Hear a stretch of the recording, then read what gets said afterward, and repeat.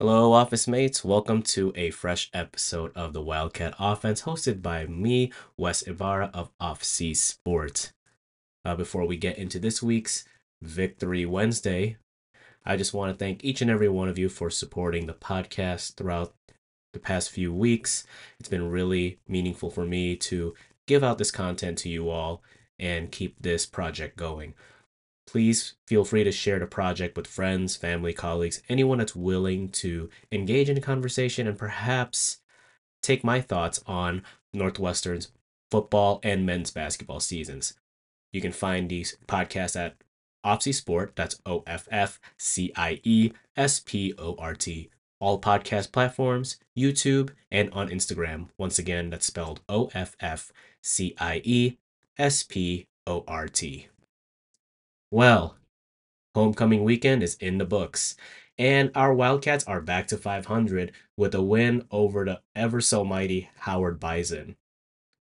Northwestern was going in as a heavy favorite given that Howard is an FCS school. However, like I said in the last episode, you don't ever want to take those teams lightly, and this game showed why.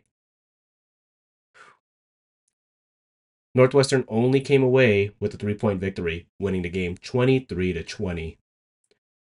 Northwestern opened up scoring at 12:51 in the first with a 35-yard touchdown run from Brendan Sullivan, who subbed in for Ben Bryant at the QB1 spot.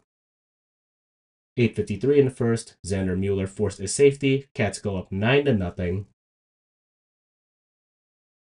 With 26 seconds left in the half, Bryce Kurtz has a 4-yard pass from Brendan Sullivan, and the Cats go up 16-0 at half. The Bison don't give up, however.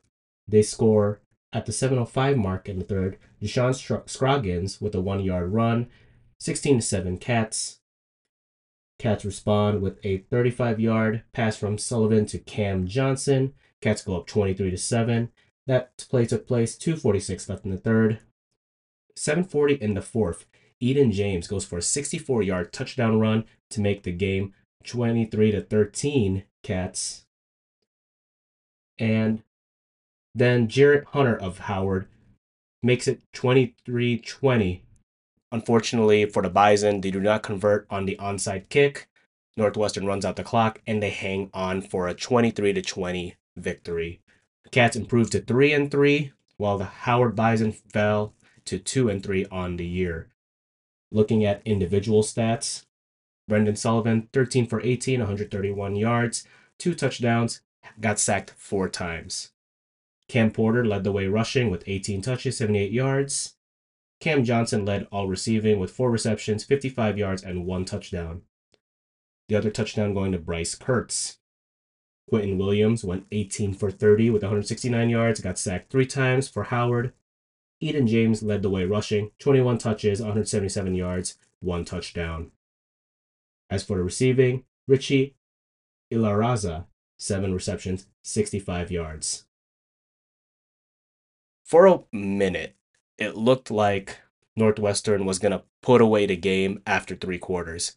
However, the good thing about this Howard Bison team is that they don't give up. One thing I will say I was wrong about was I expected a lot more running.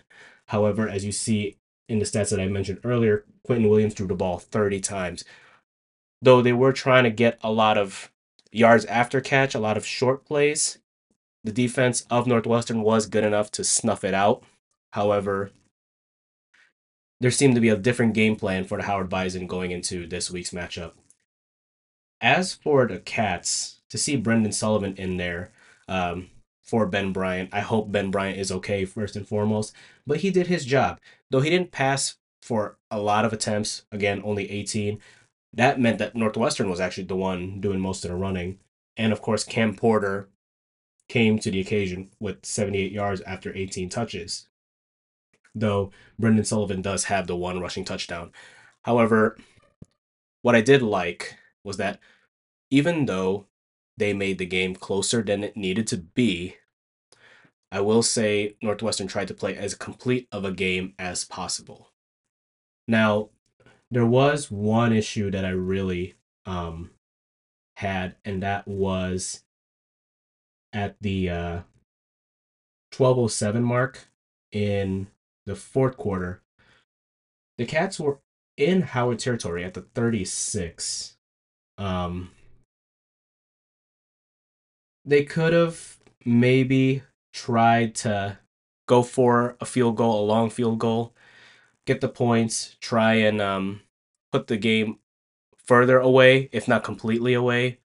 But looking back on it, I understood why they went on fourth down. Perhaps that was a little bit out of range for Olsen. And of course, you were kind of in four down territory. So punting the ball wasn't really going to be helpful. But at the same time, if you don't convert, you give Howard a chance and you'd hope that you trust your defense to put up numbers against them and keep them from the end zone. That unfortunately didn't happen, right? Because um, on the ensuing possession,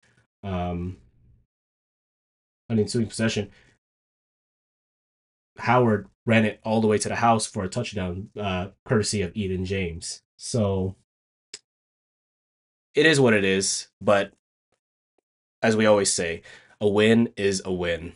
And of course, with this team already exceeding expectations, 3 wins at this point in the year seemed damn near impossible. Well, guess what? That's the reality. And this proud alumni who went back for this homecoming game this past weekend, I can say I'm nothing short of thrilled. Though I would have again the uh loved the game to be a lot more a lot more decided, for lack of a better term, instead of winning 23-20. But kudos to the Howard Bison for never giving up. That's the biggest thing that I took away from watching them. Uh, they've always had my total utmost respect, as do all HBCU programs. But the fact that Howard came to fight despite being down at the half and almost stole the game, which again Northwestern has had a problem losing the FCS teams at home in recent memory. Giving it to them and pushing them to the end. It just so happens that they just ran out of time, as they say, right? But overall, I'm very happy about the win uh, by the Cats. Before I go into my next uh, piece of conversation, my next take here, I did want to say for the Bison, Carson Hinton led the way tackling with 8 tackles. He also had 2 TFLs, 1 sack. Ray Williams and Terrence Holton also came home with 8 tackles. For the Cats, Xander Mueller led the way with 7 tackles, 3 TFLs, 2 sacks. Next closest cat in the tackle category is Coco Azema, Darren Johnson, and Rod Hurd with 5 apiece. So what I want to talk about here is that the Cats are going to go into a bye week this weekend. So no Northwestern football this weekend. I know that's kind of sucks because, of course, we want to see our Cats go ahead, do our thing, surprise not only ourselves, but also the Big Ten for that matter. Because, again, like I said before, this team is exceeding expectations, in my honest opinion. Again, I've had people tell me that this team probably wasn't going to win a game. And after 6 weeks, it's crazy to think that we're halfway through the season in terms of games played. A lot of people would have told me that, oh, Wes, I know you're a proud Northwestern alumni, but this team's going 0-6 after 6. No one in their right mind would have probably thought 3-3. Me personally, I probably thought it was going to be 2-4, but shoot, 3-3, 3-3. I don't know how many times I'm going to repeat this, but man, I am so happy for Coach Braun and company. The next matchup that the Cats will have will be Nebraska at Nebraska. So the last time the Cats faced the Cornhuskers was in Ireland, in which the Cats came away victorious, and that was their only win of the year, unfortunately.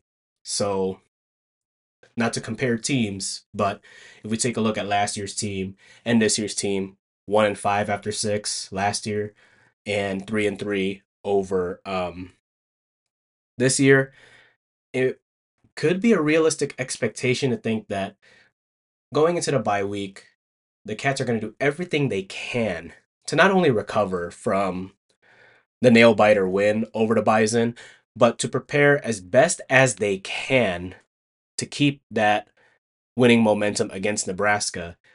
And improve to a winning record at 4-3. Now, that will be a tough task. I'm not going to lie to you. It is going to be on the road, and Nebraska also has a 500 record, if I am not mistaken, and they're also coached by one of the better football coaches in the game in Matt Rule. So, for those who need a refresher on who Matt Rule was, Matt Rule, I believe, was the coach at Baylor and then went to the NFL with the Panthers for a hot second. That didn't work out there, and he returned back to the college ranks and now has a pretty decent start to the season with the Nebraska Cornhuskers. Of course, he made news not too long ago with the Sanders family and Colorado because I believe Nebraska went out to Boulder to play the Buffs, and the Buffs obviously put a number on them, as it does most people would want Coach Prime teams to do. And of course, Shador Sanders said something about Matt Rule. Matt Rule said this, and it just became a whole fun thing to see in the media. However, we're not here to talk about the Buffs. We're here to talk about the Cats and how the Cats are going to beat them. Hopefully. But hopefully, this bye week does give the team a chance to reflect and get ready for the next game because there's nothing to lose, in my opinion. I mean, 3-3 with a chance to go 4-3 and perhaps be bowl eligible. I know that sounds crazy. Probably a lot of you might think that, oh, Wes, you shouldn't be talking about bowl eligibility right now. Like, you're only 3-3. Yeah, but that's halfway to the bowl eligible mark, if I am not mistaken. So, in order to get there, you need to get wins like this one. Maybe steal a game or two with the remaining schedule left, or maybe better yet, win a game at Wrigley, right? But one game at a time. I'm so happy to see the Cats victorious and victorious live. I had the pleasure of going to the game this past weekend. Um, I know I addressed this past weekend as homecoming. I'll be honest with you all, I did not realize that until I got there. So, as a class of 2022 alum, it was cool to see Ryan Field and all that hoopla like just be vibrant, be exciting. Um, a lot of alumni came out. A lot of the HBCU alumni, not just Howard, but also like I saw a couple Tennessee State, I saw a couple Texas State. But I would not be hard pressed to believe that there weren't any fans that were maybe Grambling fans, Southern fans, Jackson State fans that were at the game. I just happened to not see them. But of course, whenever a team like Howard, kind of like how I mentioned in last week's episode, when an HBCU has an opportunity to come to a major market like the Chicagoland area and play a Power 5 school, of course, the support is going to come out and be there. Doesn't matter if it's that specific program or not. And also the tailgate with all the fraternities and sororities coming out and bumping their music, getting lively, getting lit. That was just so cool to see that. Especially when, again, you get the best of both worlds, right? But it's just cool to see NU play against quality competition like this that they wouldn't get to see otherwise. And it goes the same way for last week's opponent seeing Northwestern because, of course, they wouldn't consistently see Power Fives on the schedule except for that one or two times a year like this past weekend. But before I get out of here, I just want to say that I'm happy that NU got the win. They played as well a game as they could to maximize the strengths of Brendan Sullivan and using the weapons that he has, such as Kurtz, Cam Johnson, Cam Porter, and the defense did everything they could to make sure that Howard did not get comfortable. Of course, it got a little rocky in the end, but then again, a win is a win, right? And one last thing, I want to give a special shout out to my buddy Ryan O'Connell, who is a recruiting coordinator at the school. I've known him for a couple years now. We go way back uh, through our internship days, and to see him be on a Big Ten staff, he's a fellow Big Ten graduate, uh, graduated from Wisconsin. It was so good to see him and see him thrive in that environment. And the guy's a winner. What can I say? I'm so happy to be his friend. I'm so happy to catch up with him pregame, as well as other folks that I knew from my program, as well as those working in the facilities department that I got to meet during my time as a student there. So it was cool to see everyone. Cool to see fellow alumni, meet people, and just enjoy the game and just taking all the sight lines because it's been a while since I've been on campus. But okay, enough of my enough of my blabber here. Thank you for coming to my TED Talk. But congrats to the Cats for another win. Back to 500. Take the bye week to recharge and get ready for the Nebraska Cornhuskers. Next week, we will preview that game, and I will give my prediction on that game and any big news that could happen with the Cats between now and next week. Hopefully, Ben Bryant again is okay and comes back to action. Thank you so much for all your support. Feel free to spread the word of this podcast to friends, family, colleagues, those who want to join in the off-sea sport conversation. Also, take a look into the other catalog of work that Off-Sea Sport has produced, such as Greatness, an op-ed on today's sports greats, ranging from Shohei Ohtani to the Philippines women's national soccer team. Once again, that's OFFCIESPORT. Until then, see you next week and go Cats.